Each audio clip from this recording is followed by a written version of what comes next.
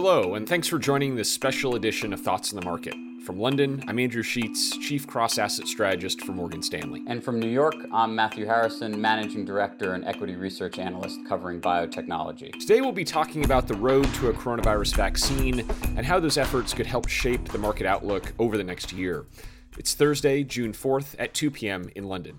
Matt, I think a good place to start, could you talk about some of the different approaches to a vaccine that are being taken and how you're thinking about that? Sure. So there are a wide variety of approaches to make vaccines. Some are very new technologies using genetic materials to elicit an immune response, and some are older technologies where you take the live virus itself and you do what's called attenuate it or try and reduce the infectiousness of the virus. Those techniques are being broadly used among a wide variety of companies, and there are about 110 approaches that various people have suggested, of which 8 are currently in clinical development. Matt, what's your timeline for a vaccine? And I guess what are the milestones that you'll be watching for to know if we are or aren't making progress on that timeline? Typically with clinical development, there are 3 phases of study: phase 1, phase 2, and phase 3. Typically, they all happen sequentially. And then when you have high confidence that you think you have a real product, typically at the end of phase 2, before you start phase 3, you ramp your manufacturing so that you're able to supply your drug to the market. Here, everything is happening in parallel at the same time. So what I'm looking for mainly is initial signs of efficacy from phase 1 studies. I think there's at least 4 that I know of that we would expect to see initial data in June. And there we're looking to see if the vaccine produces a level of neutralizing antibodies. These are the antibodies that connect to what's called the business end of the virus, and that neutralizes the virus.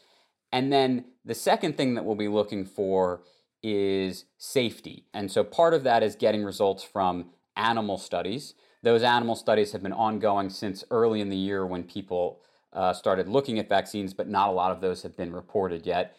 And then the phase 3 program, which the U.S. has broadly talked about enrolling at least 30,000 patients for each vaccine.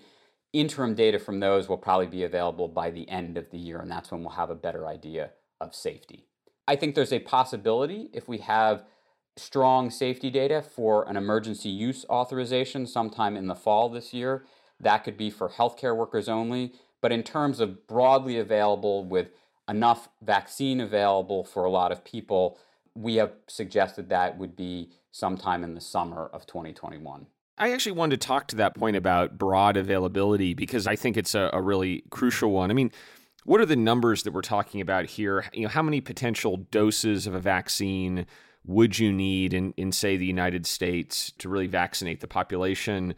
And is there any precedent for that being ramped up this quickly? Yes. So there isn't a significant precedent. Just to give you some idea, here we're talking about ramping to billion dose run rates by the middle of 2021. And so for the U.S., if you want to assume that we get to the 300 or 400 million dose range by the end of 2020, which is something the Warp Speed project has talked about, I think you have to expect more than one vaccine to be viable. If you're looking for just a single vaccine, we're probably looking more into the middle of 2021. So, Matt, one thing I've heard come up a lot in my investor conversations is concern that we might never find a vaccine for COVID-19.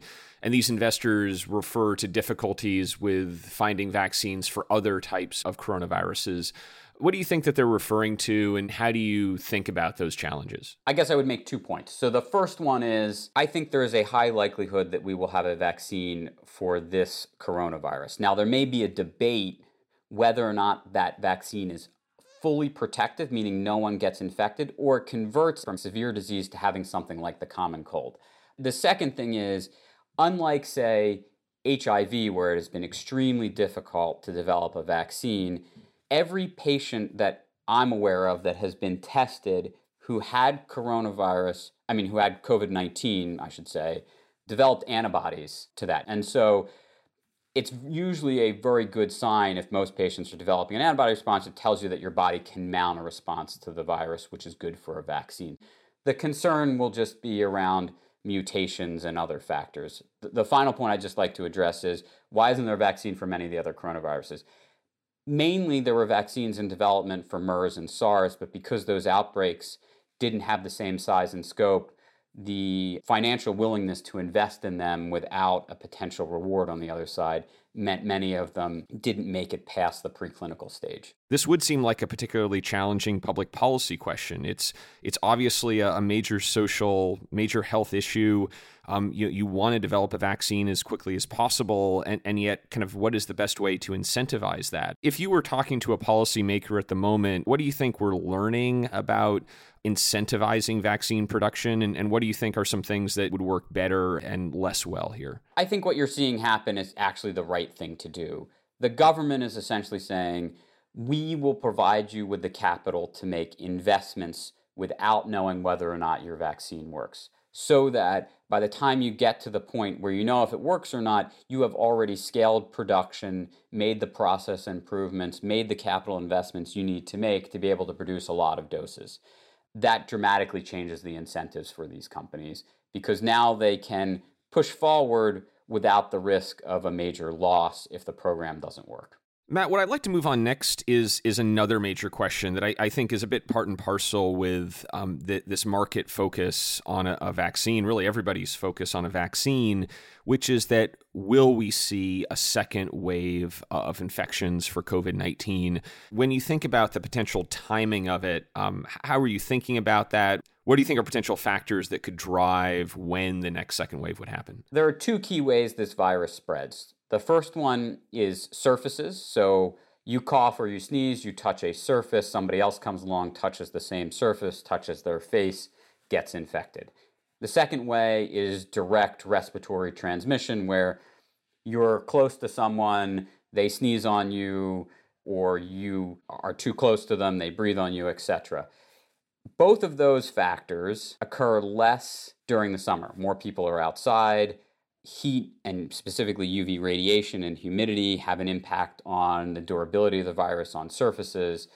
And so while I would expect to see a rise in cases over the summer as states reopen and more people mix, the greater likelihood is that when everybody starts to move inside in more contained, closed areas as we enter the winter months, you would see an increase in the spread of the virus. And so I think that's the most likely time period that we might see a second wave. Interesting. So we might see a modest rise over the summer and then a potentially larger rise in the winter, though not as large as what we saw initially. Have there been important changes to the medical approach that would also mean that those second waves feel differently from what we experienced in February, March, and April? Yes. So it's my hope that because we have greater experience with contact tracing, more availability of testing, and a greater focus on coronavirus, that will lead towards an earlier finding of new cases. And so when you find the new cases earlier, you can essentially blunt the peak. Though I would note historically, you tend to see cities that were not most affected be the most affected in second or third wave. So for example, New York may not be the epicenter the next time around. It may be a different city. Andrew, thanks for those questions. There's obviously been a lot of macro events here in the US. We've had coronavirus, we've had recent demonstrations, and yet despite this, the equity markets appear to be very optimistic. Why do you think the equity markets are so optimistic right now? Yeah, thanks, Matt. So this question comes up a lot in my conversations, and I actually don't think the disconnect between equity markets and what's happening is as large as it seems, even as odd as that statement sounds, because as you mentioned, there are still a lot of uncertainties. But I think you have a few key things going on. The first is that markets lead the economy. And so because our economists think that April represented the lows in economic activity, it would be, I think, very normal for equity markets, credit markets to be doing better, even though the unemployment remains high, even though production numbers remain weak. The second thing that I think is going on is those very factors that you mentioned, the economic weakness, the political uncertainty. I think they've made investors quite cautious. And I think it's meant that investors are holding more cash than they usually do.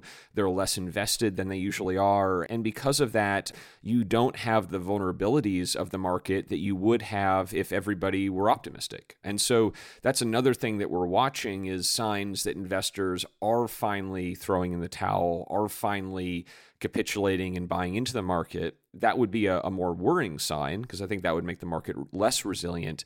But I don't think we've seen it yet. Matthew, great to have you back on the podcast. Great talking with you, Andrew. Thanks for listening. If you enjoy Thoughts on the Market, please take a moment to rate and review us on the Apple Podcast app. It helps more people find the show. The preceding content is informational only and based on information available when created. It is not an offer or a solicitation, nor is it tax or legal advice. It does not consider your financial circumstances and objectives and may not be suitable for you.